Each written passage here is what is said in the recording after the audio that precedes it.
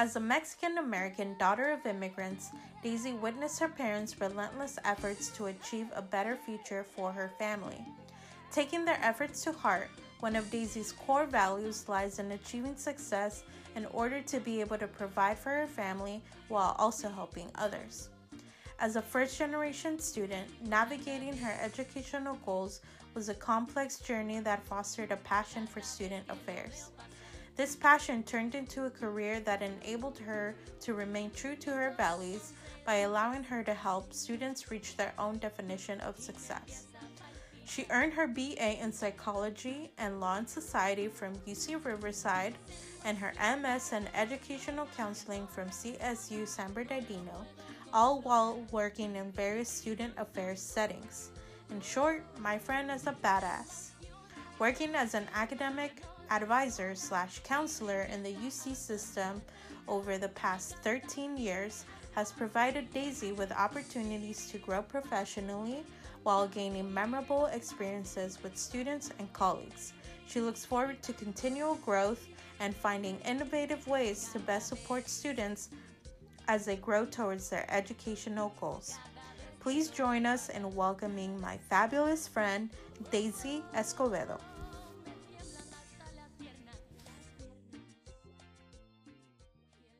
Everybody, welcome back to the Bestie Bone Bone podcast. Today, I am so excited because I have one of my longtime friends, college friend, joining us today.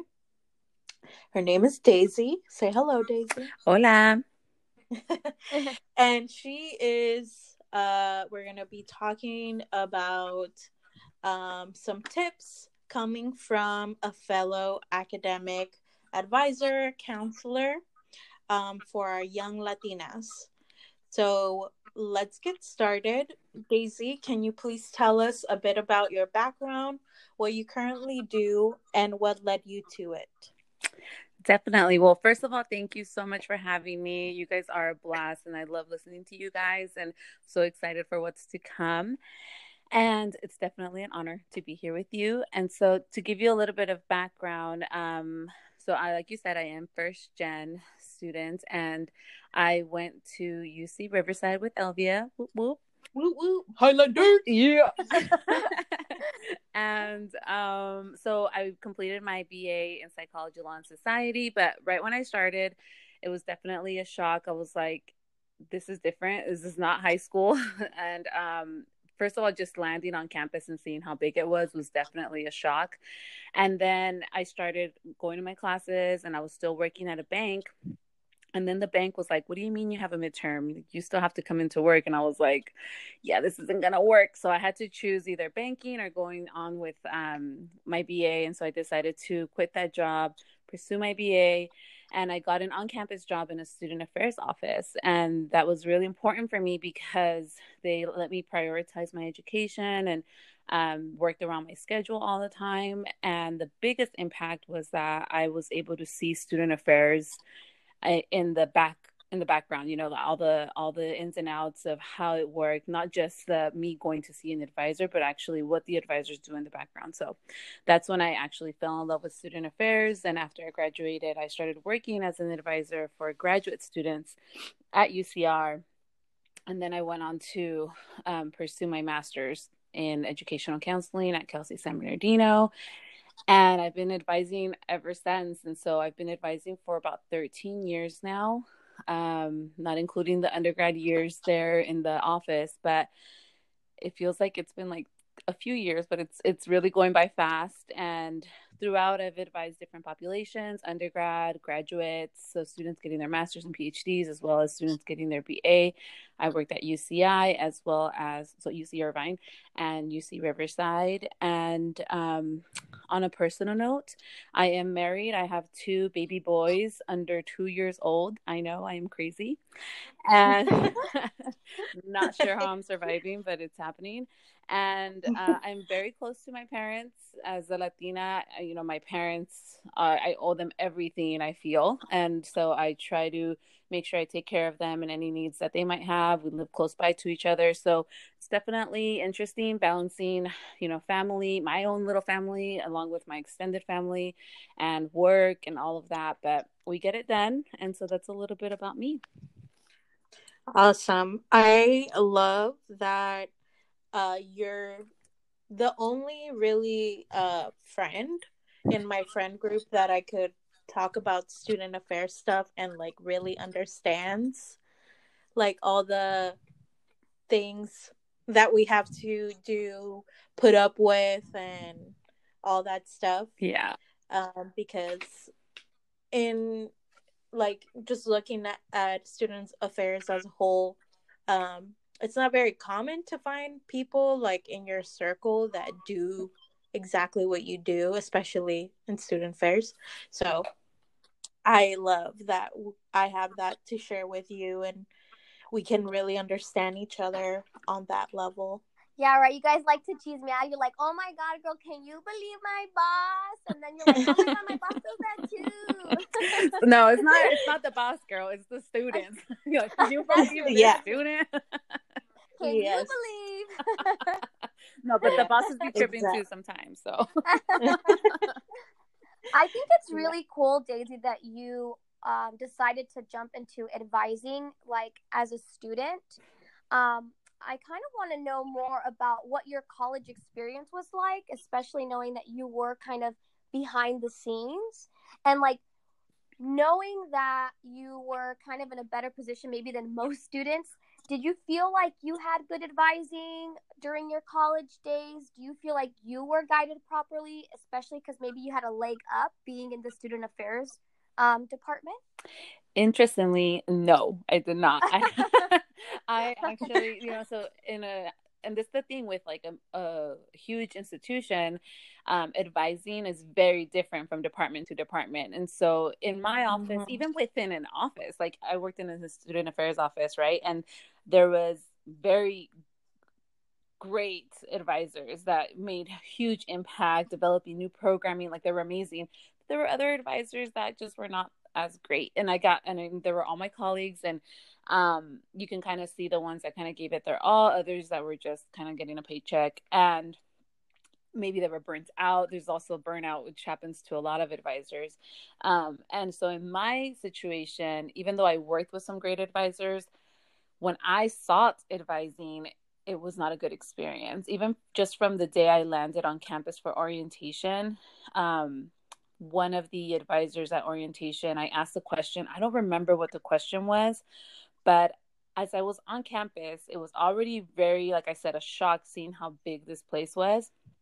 And then walking into this orientation where they're like, okay, now you got to pick your classes. You got to do this. You got to do that. And you're just like, what? Like, what do you mean? Like, my counselor gave me my classes in high school. Like, what do you mean I have to choose? Like, I didn't have as a first gen student, I didn't have an older brother or sister to tell me, hey, like, this is what's going to happen at orientation, and you should look into this before. And like, I just went in, with no other knowledge than I just have to be here today. And I asked a question. I don't remember what the question was, but the advisor made me feel like a complete dumbass. Like, she just made me feel so stupid. And I immediately got flooded with imposter syndrome. I was like, oh crap, like somehow I made it through, but I wasn't supposed to, and I'm not supposed to be here. I messed up. Something happened. I wanted to cry, but I was like, no, get it together, go back, figure it out. And moving forward, I didn't see another advisor until I was about to graduate, because I was like, I'm not going to experience that again. And so I just kind of read the catalog on my own, learned to navigate that on my own, my requirements, check those off. And then one of the graduation requirements was that you have to see your advisor before you graduate. So senior year, I go to see my advisor, and she was terrible. Like, she was like, what are you doing here? I'm like, well, it said I needed to come in and see you. She's like, okay, so what do you want? And I'm like, I don't know. Like, there was a hold on my account. It said I needed to come and see you, so I'm here. And she's like, you're fine, I'll remove the hold. And like, she sent me on my way. And I was like, what the fuck was the point of that, So Mm-hmm. it wasn't a good experience for me as an undergrad, but those two bad experiences kind of fed my drive to be an advisor that wasn't that way and to emulate some of the great advisors that I was working with. One of them, she was also Latina, and she was just so connected with her students and even helped the students that were on academic probation, made programming for them. And I was like, see, that there's someone making an impact and I can do that. And so that's why when I graduated, I continued to see positions in student affairs. Oh, so good. I bet both, like, Elvia, I wonder if you ever felt that way too, just both of you being in advising. It's always good to, like, you go through this trauma of the experience and then you end up in that role and you're like, I never want my students or the students that I work with to ever feel the way I was made to feel, you know? Yeah, I think yeah, that's for great. sure. Like, there was many. I think, especially, I had a lot of just personal struggles in college, and I mean, a lot of people did. Um, and I was just like didn't understand the role of an advisor or what they did, so I never really sought them out until it came to points like that, like where Daisy, you were saying that they put a hold in your account and they like force you to come in, um which I'm very familiar with doing as well now on the other end. Right. um but yeah, that was my experience too. Like, just I didn't understand their role and I didn't know how to use them. I didn't know what kinds of questions I should be Mm-hmm. asking even when I was in those meetings. Mm-hmm. So um for me it was always like, I think it was more just transactional meetings that I was having. I wasn't, you know, trying to ask them questions or get to know them or any of that stuff. So Yeah. it's definitely things I've learned now. I always say this, that for me, when I went to graduate school and I was learning about my program, I feel like I learned how to go to college. Like, I learned how to be a student. I learned what resources were available. It was really weird. Like, I don't know, I learned like all these things and I was like, this is fucking stupid. It's like I was just really like annoyed that I didn't know all these things when I really needed it. And now I was like much older, and graduate school is a different thing, and it's not the same at all as going to undergrad. At least I didn't feel like it was. um so yeah, it was completely different. um but which, I mean, kind of we talked about our personal issues about, in terms of, you know, not using the advisors maybe to our advantage. At least I didn't.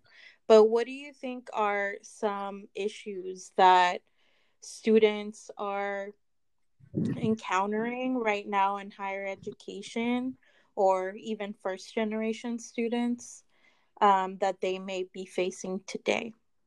Well, today it's Zoom and trying to figure out how to be a student remotely. But I mean, we can get to that For a little real. bit later. But just generally speaking, on a regular academic school year, I would say students just going into higher education straight out of high school, I feel like there's a lot of things that are just mountains to climb. But always navigating a higher education institution is so complex, and there's so many layers to it, so many departments, so many resources, and so many classes, so many requirements. It's so hard to really understand all of it if you don't put any effort, and if you've just been used to having things kind of handed to you, like this is your schedule, this is how things are going to go.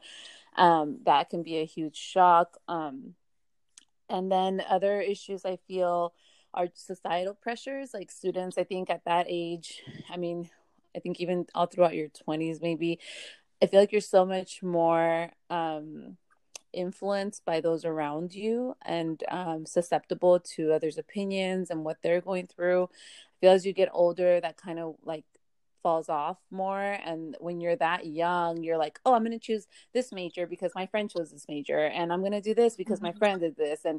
And sometimes that's not the path that you're meant to go down. And so having to really be able to dissect, okay, is this something that I want, or am I just going with the flow because other people are doing this? So that's big. Student loans is a big one. Students just at that time, high school has not prepared them to understand finances, neither will college, but but without all that knowledge and understanding of money and how to work that money, if they don't have that and getting offered all this money, and then I see students blowing it all week one on shopping and partying and doing all this. Not all students, right? Other students are very budget conscious, but I do see that as a prominent issue. I mean, I think if we look nationwide at our student loan data, it can kind of support that.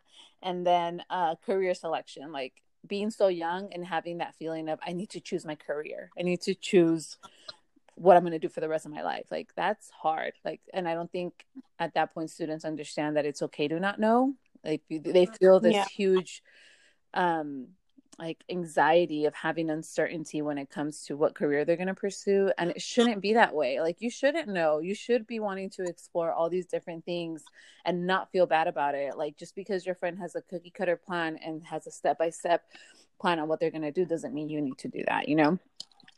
Yeah, I feel the same way too. And like, I think I also see a lot of students, they have a real anxiety around making choices.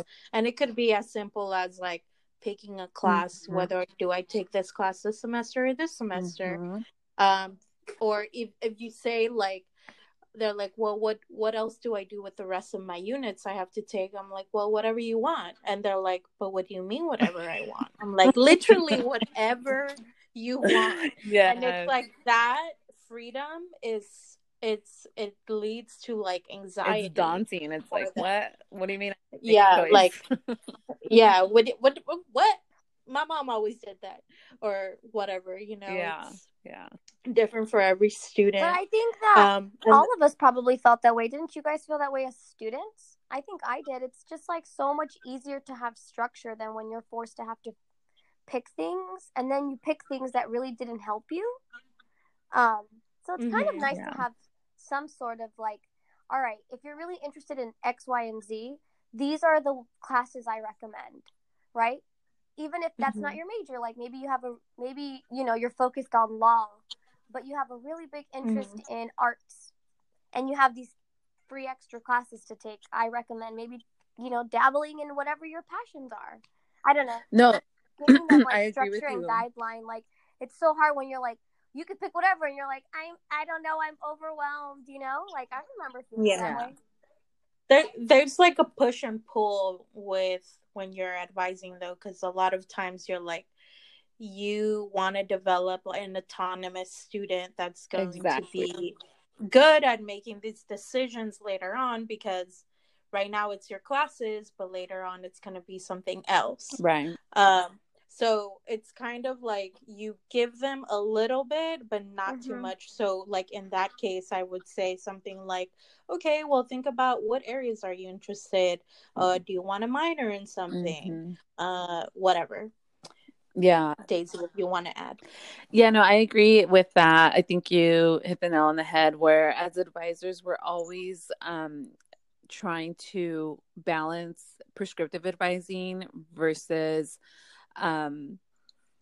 you know, developmental advising. So prescriptive, you tell the student, like, this is your structure. And we kind of do that already because their major requirements and their, you know, general ed requirements are very prescribed. Like, these you have to do these.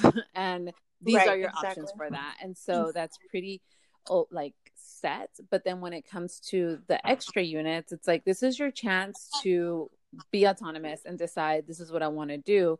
And I did feel that way when I was in undergrad. When I had those extra units, I was like, oh, my advisors didn't tell me anything because I didn't go see there. But I looked at the catalog and I was like, well, I'm interested in law.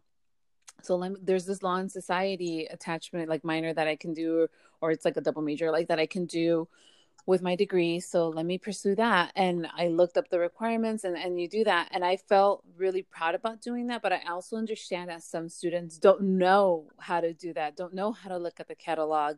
And that's the students that are in my office. And I have to kind of help them and say, okay, look, this is where you're going to look. I'm not going to tell you, oh, look, this is the perfect thing for you. Mm-hmm. Because then if it doesn't work and you feel like, oh, I wasted my units on that, you're going to be back in my office and you're going to be like, you told me that I needed to take this class and it's terrible. I don't like it. And it's your fault. Yeah. You know, I can't have that. So these are your options. This is how to explore your options and make me proud by going and like figuring it out on your own, you know? So it's definitely, like she said, a push and pull.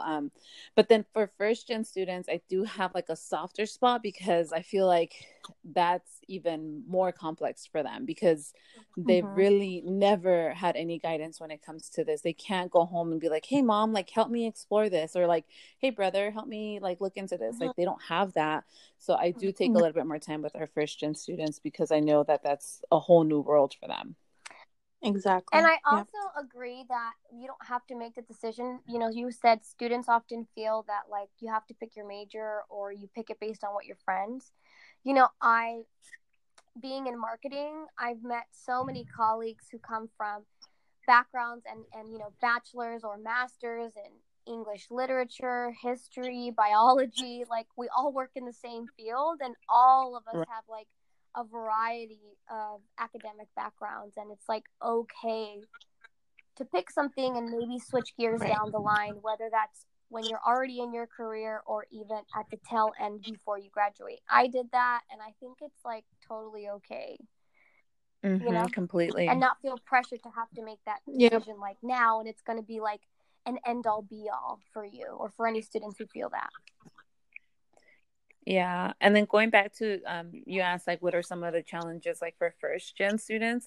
Definitely, like I mentioned, like navigating the higher ed institution and also the resources. Like I did not know that there was until I worked as a staff member, I realized how many resources that were available to me that I just never tapped into, like the Career Center, Counseling Center, even tutoring, academic resource center, like there's so case managers, like, and then there's even targeted resources, like if you're a transfer, if you're a veteran, if you're a student with disabilities, like LGBTQ, like there's everything for you. And it's hard to know that as a first gen student, like you're just there trying to get your classes through.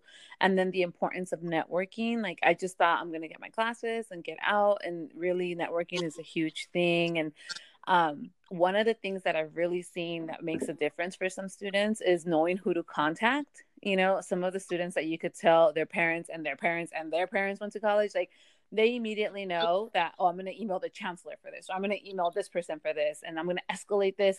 And all of a sudden what they needed got done, you know, and I'm not saying like all students should do that, but if you're please do not email the chancellor. Please do not do that. Oh my gosh. She didn't respond to me within 24 hours. I'm going to email the chancellor. Like, please don't do that. But yeah, just like knowing who to contact to escalate something if you feel like a faculty did you a disservice, which unfortunately, like it can happen sometimes. And if you don't know who to contact, you just take that L and you're like, okay, whatever, like it is what it is. Like he sucks or she sucks, but I just got to deal with it. But no, you don't. But as a first gen student, you might not know who you can contact for that. And when you see other students that can, you're just like, like, I wish all students knew how to do this, you know? So yeah, that can be hard. Yeah, like I remember when I first was in my higher ed program and I learned about an ombud, and I was like, what is... and I was like, I can't even pronounce it, girl. What is that? I know. And then so it's people that actually help you either in the workplace, so in a higher ed institution, or for students if they have something like Daisy was mentioning, like a professor was grading a student unfairly based on several factors. It could be race, gender, all sorts of things. I mean, there's also like equity offices, but they can help with basically managing disputes between two people. They're like a person. Yeah, they're a mediator, a person that's trained professional to like deliberate in between disputes and be like, okay, I don't know. It's interesting. I've never had to use them, but I definitely refer students to them Yeah.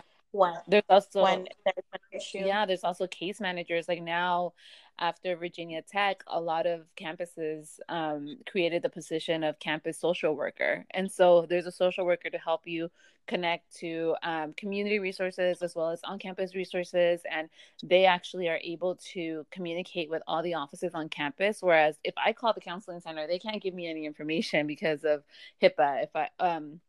And if I call, same thing with like the health center, same thing. Like there's a lot of limitations as to what each advisor can do, but there's campus social workers that really can tap into all the different resources and all the different departments to help the student get what they need. But very few students know that they exist, at least in Yeah. my experience. First gen. Yeah. Daisy, I think that's a good segue to the next question. I'm going to do kind of a combination. So, like, what advice do you give students who are trying to find their sense of community, even more so they're trying to find these resources? And also, why is it that colleges do such a, I'm just generalizing, not your specific or any of your specific universities, but do a poor job of promoting the fact that there are these resources? Like, it's sad to know, I didn't know this either. And I went to 2 different schools. I never knew about all these resources available, but it's like there must be, what is lacking? There must be some kind of lack in the promoting of the resources, or understanding, like, that students, especially first gen students or a lot of Latinos, to find this sense of community, to find this resources available so that they can really prosper in their college career journeys. Yeah. So let me kind of separate it into two. So for the sense of community, I feel that student organizations can really serve that purpose. And for me, I explored different ones after I kind of settled into my dorm and like got to figure out my classes. I was like, okay, let me figure out what these students orgs are about. And so I went out and I explored and I went to a few different ones and I really didn't feel a connection. And so me and a few friends kind of felt the same way. And so we created our own organization called Latino Union. Oh, you? Oh my gosh, I haven't talked. That's how I met you. Yes. Oh my gosh. So what it was, taking me back. Taking me way back. I know, yeah, right? Lots of memories had there. So what it was we got together, we created a constitution, and we went to like our student org department, and we created the org and got it on record. And it was so easy, like looking back. And now that org is still on campus. They're dedicated to serving the community through volunteerism, and also creating community with each other by participating in students would be to explore what's out there. If you find something wonderful, that's your new community and you're going to love it. And then if you don't, then you create your own, and it'll be something that kind of will be your legacy at that campus, and hopefully it'll grow even after you leave, which is the case now with our organization. So it's pretty amazing to find that. And ultimately, like, even if you don't do a student org, just a community of friends too, somebody that has interest related to yours, and just someone that you can lean on, because it is a lonely venture, especially if you're like leaving your home and your family. Like it's scary. So it's good to have any type of community that you can build. I don't know if you want to add anything, Elvia. Yeah, I would say, like, don't be afraid to talk to a stranger in a class. Start off by, making it like you want to form a study group, and then friendships can come out of that. And trying to just get involved and talking to people and building your little community of people that will be there for you while you're going through your time at college. Like, it's important, and I think it can be really hard to find it, but once you do, it really makes a world of a difference. It'll affect your entire life. Like I said, like I met my husband through the organization. like not, we didn't date at the time, but later on after we connected and we had that in common and we kind of took off from there. I have Elvia as like one of my closest friends, and we all have a group of friends that we are now supporting each other through career moves, through weddings, through babies, me. And and it's wonderful to have that support system that's not going to carry you just through your undergrad, but it's going to really be there for you. If it's really, you know, close, it'll be there through the rest of your years. So I'm gonna be with you, Elvia, to the end of time. Mm-hmm. Yeah. But you asked a bigger question about the communication that we can put out to students about resources. And I mean, that is a huge question, and I think we talk about it every year. Like, how can we make students aware of what is available to them? And it's hard because when students start, we throw all this information at them, like there's this, there's that, there's like there's orientation, and we inundate them with information. And then every department has their own way of putting out their services to students, and advertising that, but not everything is the same. We do have like one central office, a student affairs office, that kind of houses everything. And if you go to their website, you can kind of see that. But as a first gen student, are you going to think like, let me go to this website and figure out who's here? So if we do put out a flyer for that website, it probably gets lost among the thousands of flyers that they're getting for other services, for other things. So it's kind of, it's hard. It's hard. Even just our advising services. Sometimes it's hard to get that to students because they get thousands of emails, and then we tell them, read all your emails. But I mean, it's really not realistic for them to read every single one. So I don't know. What do you think, Elvia? Yeah, I think it's a hard topic, and I think every department on a college campus struggles with this. And I think it's also because there's so much, like, we have to tell and inform the students. Like, it's impossible to retain all that, especially when it's your first week or the summer before you start going through orientation and retaining everything you learned. Like, oh, there's this office and this office and this office. By the time you like enroll, start classes, and then you deal with the anxiety and the preoccupations you have in terms of that, like, and then there's it kind of also, gets sorry to cut you off, lost. but there's also the fact that a lot of students, and I've seen this firsthand, that are coming in and they feel like they don't need anything. Like, oh, I got this. Like, I got in here and I'm good. Like, I don't need support, especially like non-first gen students. They feel like, oh, I already know this. I already know this. And so they kind of discard all that information too. And then when, you know, things get tough, if they reach out to me and say, you know, I'm struggling, then I can connect them to resources. But there's students that don't reach out. Sometimes it's pride, sometimes it's, I'm going to figure it out on my own.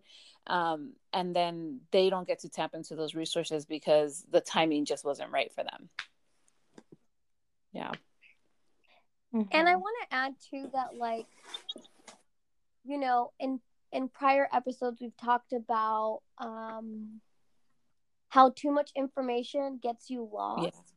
And so you kind of touched on that when you're over inundated. It's like, how can you streamline that process so students feel like, okay, step 1 in my career is doing this, step 2 is doing, you know, like, as a way for them not to feel overwhelmed, because when you enter college and there is so much, how to not get lost in what you need to take. And then also advising comes really after, right? Because you finally kind of get into your groove of classes and you know, you're starting to like really get a feel for it. And when you feel like you need guidance because maybe you're a little bit lost or whatever the case may be, that's when you're really like seeking these additional resources.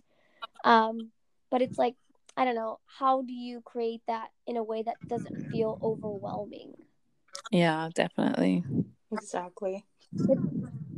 Yeah, so I think this is a good way to maybe talk about when you're a college student and you're just starting off or you're first gen, what are like the top places or tips that you would recommend a student to have when they're navigating their college careers? Like when they get on that campus, what are some of the first things that they should do?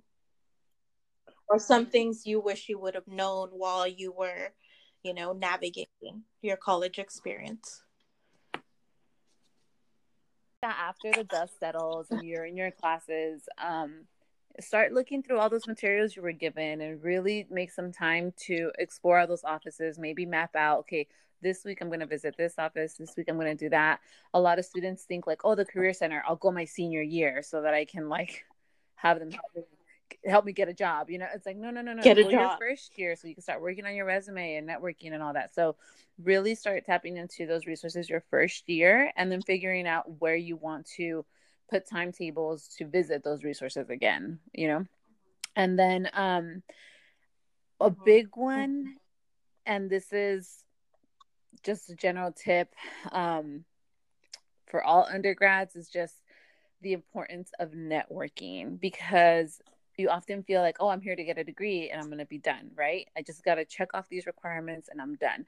But so much of it, I mean, so many students are getting their BA now, right? And so how are you going to stand out? And the big key here is not only your extracurricular activities, but really the network that you create. And so for first gen, this is hard. I know it was petrifying for me, but you got to walk up to those faculty and talk to them. They are normal people.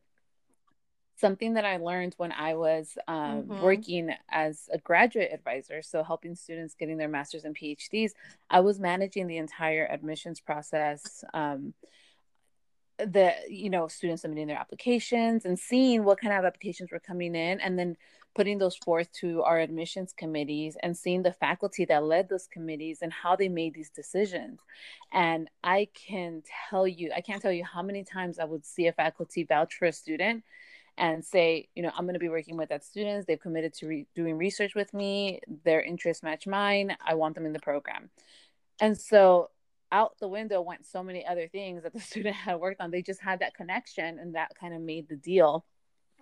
Obviously, you still want to be a good student and all that, right? And have that experience, but really building that network, talking to those faculty, talking to advisors, talking to, the chancellor sometimes has like walk with the chancellor, go participate in that. Like, don't be intimidated, because I know that as an undergrad I was very intimidated because I was first gen and I kind of saw faculty as untouchable, and some of them do put up a front like, don't talk to me, like but really when you go see them in office hours and then start building that rapport with them, you realize like, oh, they're super cool, and don't be discouraged if you have a bad experience with one faculty member, because one does not mean all, so don't be discouraged either. Just dust yourself off and go see another faculty member, because you're really going to rob yourself of opportunities. They can connect you to research. They can connect you to grad programs. They can connect you to other faculty at other institutions that can give you a leg up when you're applying. So that one is a super important one that I really wish that I knew. So Daisy, is there anything else that you want to add regarding students currently affected by COVID? Any other tips or advice about navigating this time? Yeah, especially since we went through, we graduated at a time when there was a recession going on. I know it's not the same thing, but there's also a lot of like similarities in terms of us facing a lot of insecurities in the job market, and just feeling concerned into what we're going to be stepping into. Yeah, I mean, it's a scary time for sure. With our students, I'm just trying to make sure that they feel heard, first of all, as an advisor, just making sure that I'm taking their concerns and not just listening, but actually listening and communicating and relaying that information over to the persons that can make change, the individuals in charge, like our provost and our chancellor, and making sure that that goes up the ladder to make sure that they can possibly implement some change that might make things better. Obviously, there's not a perfect solution because, based on CDC guidelines and departments of public health, like there's no way that we're going to be back on campus. So students are starting to realize that they're going to miss a lot of opportunities just in these next 2 months. They're not going to have their graduation. A lot of them had their senior year spring internships and already put in line, and they've lost that as well. Some of them had job offers that have now been rescinded, and so it's a very, very scary time. But before graduating, I would encourage students to really push to their advisors, their faculty, their campus leadership, to see what they can do to help them.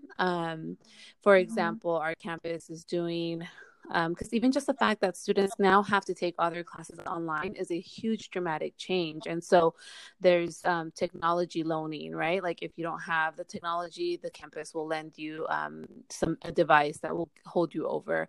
And there's also software licensing that you can get. I mean, they have to be able to provide all of that for you since they've done this so suddenly. And so, tapping into those resources. I know that as a student, I wasn't always the best at, doing some research and looking online to see what's available to me. But right now is not the time to kind of sit back and hope that things land in your lap, because that's really not going to happen, especially being so disconnected. You have to really be proactive and engage in whatever way you can. Make a Zoom appointment with your advisor. Go online and see what ITS, like the tech support, can do to help you if you're having trouble accessing the technology, or if you're having internet problems. There's providers that are giving internet service right now for free. And so it's a time to really advocate for yourself. And it's actually a lesson to be learned just for your entire career, because you're going to have to do that in the long run. And it's just going to make you a better professional and being able to do that for yourself. And so those would be my tips. And also, don't kind of throw your arms in the air and say, well, it is what it is. I've lost all these connections. Like, absolutely not. Hold on to your network, check in with them, let them know how you're doing, and build on that, so that when things get better, they can think of you and they can say, oh yeah, this person, remained in contact. Maybe we can offer them an opportunity. And so make sure that those are still good standing relationships. So those would be some tips for students. And overall, I just think this is a very tragic time. And I remember my parents were very hesitant growing up, being Latino, to use like governmental resources or community resources. They were always like, oh no, like we don't qualify, or it can jeopardize something for us, And and to know, especially now as a parent, that right now there's families out there that are dealing with food insecurity, or, just having to be exposed by having to go to work and things like that. Like, really put that pride aside and do everything you can to tap into as many resources to help your families. And even if it's not like community resources, reach out to your loved ones, to your friends, to your network, and see what they can do for you if you're struggling. Because if I have anything extra to give, I will give it, So it's something that I think as Latinos, sometimes we're very shy about reaching out to each other. I'm not sure why that is, or what's the cultural stigma behind that. But even within our families, sometimes we are very, we overthink it. Right now it's not the time to overthink. Just, we have to help each other as much as we can. So, yeah. I think those are such great tips to really reassure students about this time. And I definitely want to make sure I lay these out in the description, because I want to make sure that they are being very proactive. Just like you said, it's not about throwing your hands up. So those are really great tips. Yeah. And, I, agree with everything Daisy just said. It's such a good time to practice, advocating for yourself as much as possible. And even if you don't think like the issue that you're having, there's a like exact resource or service that exists, still tell somebody about that, still communicate, because we can, as advisors, can try to make it happen in some way, or try to get you help in some way.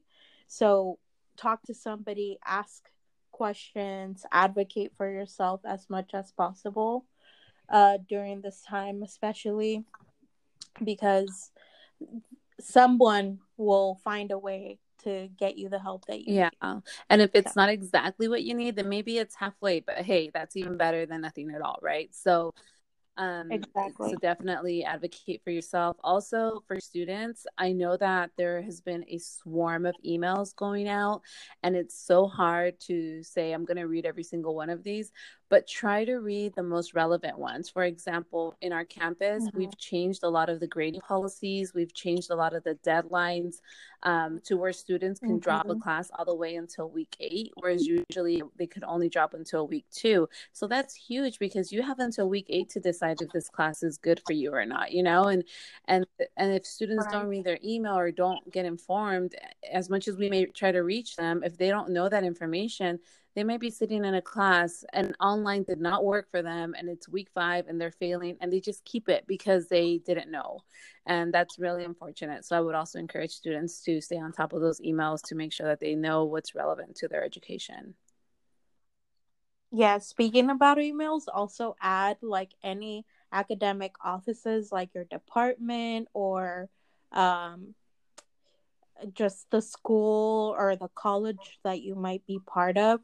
A lot of them have Instagram accounts where they're putting out reminders on all the deadlines, little snapshots. Maybe they might be explaining a policy change or something like that. So it's really great to add those Instagram accounts right now, maybe even some Facebook, depending how each office uses as their social media.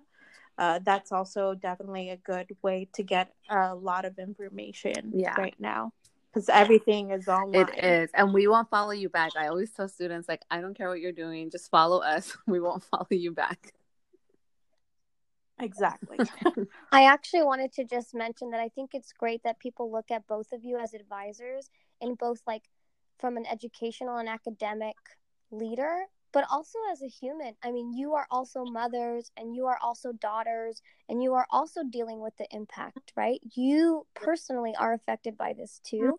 And so you can come from a very empathetic standpoint to these students, not just from an academic standpoint, but what it is from a mental standpoint, what it is from a stressful standpoint, because we're all really in the same boat together. Yeah. And on that note, and I don't want to keep it going, but on that note, I do want to add that there is a lot of anxiety surrounding COVID, like just the fact that this is so unprecedented. I mean, well, not completely. We did have a similar virus in 1918 or whatnot, but in our generation, this is unprecedented. And so students having to be completely displaced and from their campus, from their dorm, from their apartment community, and be at home and not be able to socialize in person and all of that, it really has taken a toll on some students and even on just anyone, right? It can be depressing. It can be it can give you anxiety to not have that human connection. So make sure you also reach out to your mental health services, therapists. Campus does a good job of reaching out, but they can't reach every student. So we're doing a phone campaign to just check on students, but obviously some we might just not get a hold of.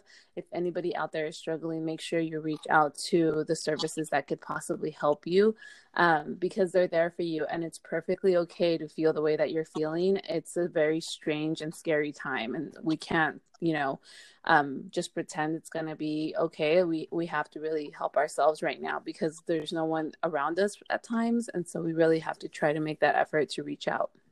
Girls, so we are getting ready to wrap up this conversation. It's been so good. I'm sure students and a lot of the young Latina audience are going to take so much from this. So as you know, I created Misinformed Latina out of frustration of so many things that I wish I would have known, including them finances, girl, that we talked about earlier.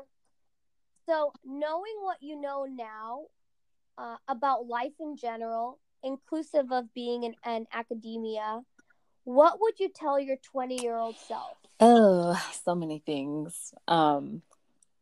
You are beautiful and your body is bomb, girl. Like, first of all. Ooh, yes, honey. After two babies, I'm looking back at that 20-year-old girl like, damn. But you never feel that way when you're in that moment, So yeah, I would be like, hey, girl. You're like, damn, Yes. I was All snatched. right. So, yeah. But on the more serious note, I would definitely tell myself, like, save your money, like, save for retirement, start building that little cash on the side. You don't need to buy every want. Think about it. Okay. So in addition to the needs versus wants, ignoring all the societal pressure, building a strong network.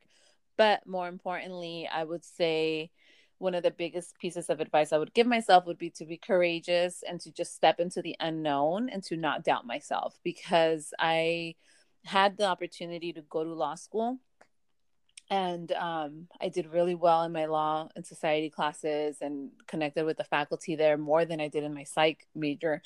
And they all told me, like, are you not going to apply? Like, what's going on? And I was like, no, no, no, no, no. I know what I'm doing. I'm going into student affairs, because everything was kind of leading towards that path. And I really felt a passion for it. But ultimately, looking back, I know that there was some doubt in my head because it was such a huge mountain to climb in my eyes. And it almost seemed like not doable for me. Like, I can't get a JD, like I don't know how that works.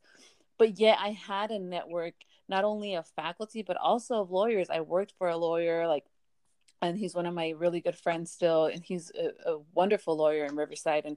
And he has a huge network that he could have connected me with, that he has connected me with. So it's kind of like a missed opportunity. And if I'm honest, it was just because of it being something so foreign to me. And so first gen mindset totally hit me, and I was like, oh, I can't do that.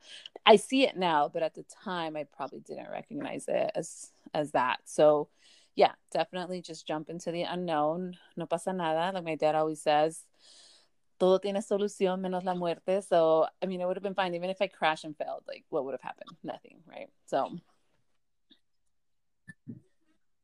Yeah. Me too. I love that.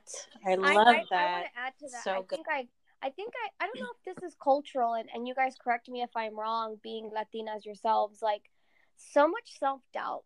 I feel like I'm going to say the majority of at least my adolescent to adult life with self-doubt, instead of just diving in and seeing what happens. And I think I've only recently begun, now in our 30s, to start just putting myself out there regardless of whatever doubts I had.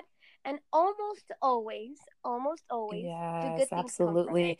it. My husband tells me, go to law school now, because we were just kind of talking about this. He's like, go, like, now. And I'm like, boy, like, I'm not gonna go to law school now though, because I have my two babies. And so my mindset changed. But honestly, if I did not have my wonderful kids that I love so much, like, I probably would be exploring that right now, because I feel like, I don't know, you get this kind of edge once you're in your 30s and you're like, oh, I can do this. But right now, my current mountain is taking care of my kids and just loving on them and caring for them. And I wouldn't have it any other way. And I wouldn't want to add anything that would take me from them.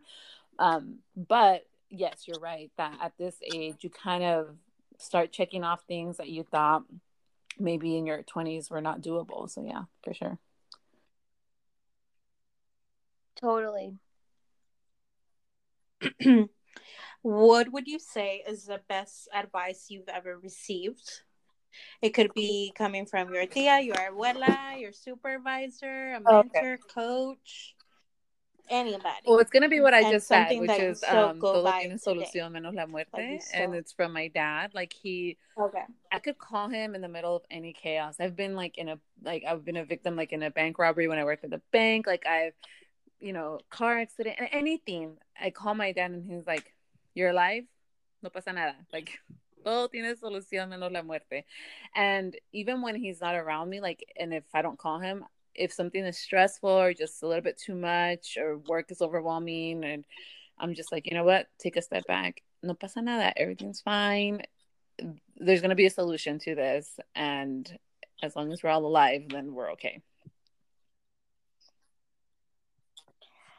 I love that, girl. I need to put that on repeat. I need to put that on my refri. Yeah, I mean, Todo we are. tiene I mean, solución menos la muerte, because let me Your tell dad you, should make like, some merch, he girl. makes everything. If I ask him, like, build me this, he'll build it. So he's gonna start making some t-shirts tomorrow. So don't even get me started. yeah, girl.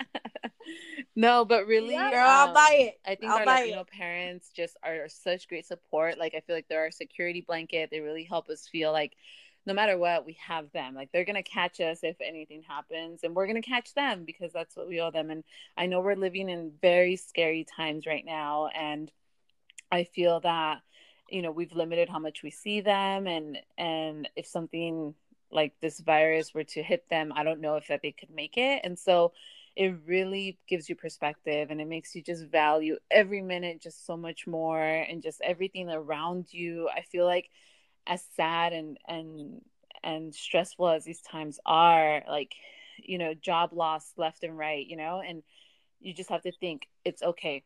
Todo tiene solución. Like, I'll get that money back. I will be okay. Is my family safe? Am I safe? Do I have a roof over my head? Yes, I do. I am okay. Am I eating? Girl, I am way too much in this quarantine. Yeah, but if you're Todos, fed and you're well, your todos. family's good, like, we'll get through this. Love that. Yeah. All right, girls. So we're going to wrap this up. I just want to first say thank you so much for coming on, for spending the time with us. We know you got 2 little babies you're watching over, plus working, plus you're a wifey, plus you are your own human, wonderful self. And so that's a lot in and of itself. So thank you so much. I think so many students, young Latinos, people who are just in this space right now are going to take such good tips and advice away from this episode. So thank you again. Where can people find you? Anything else that you want to add? No, just thank you guys. Thank you for the work that you're doing. It's amazing. Like you said, I do feel that a lot of this information needs to be out there, so I hope it gets to the right ears. And as far as finding me, I am on Instagram, La Daisy, which is what my family calls me, and so it's just LA_DEISY, and my email, if you want to reach out, is DEISYESCO1@gmail.com, and I'm sure they'll add that to the notes or description. And if you just want to talk about higher education, the process, or the networking, or how to reach out to faculty, or just want some mentorship or connecting to resources, I don't have all of life's answers. I wish I did, but I can connect you maybe to some people that can help you navigate whatever you're going through. So definitely happy to help if I can. No problem. Thank you so much. Yeah. All right, guys. Well, thank you so much for joining in today and tuning in. Don't forget to subscribe, and we will catch you on our next episode. Bye. Bye. Bye.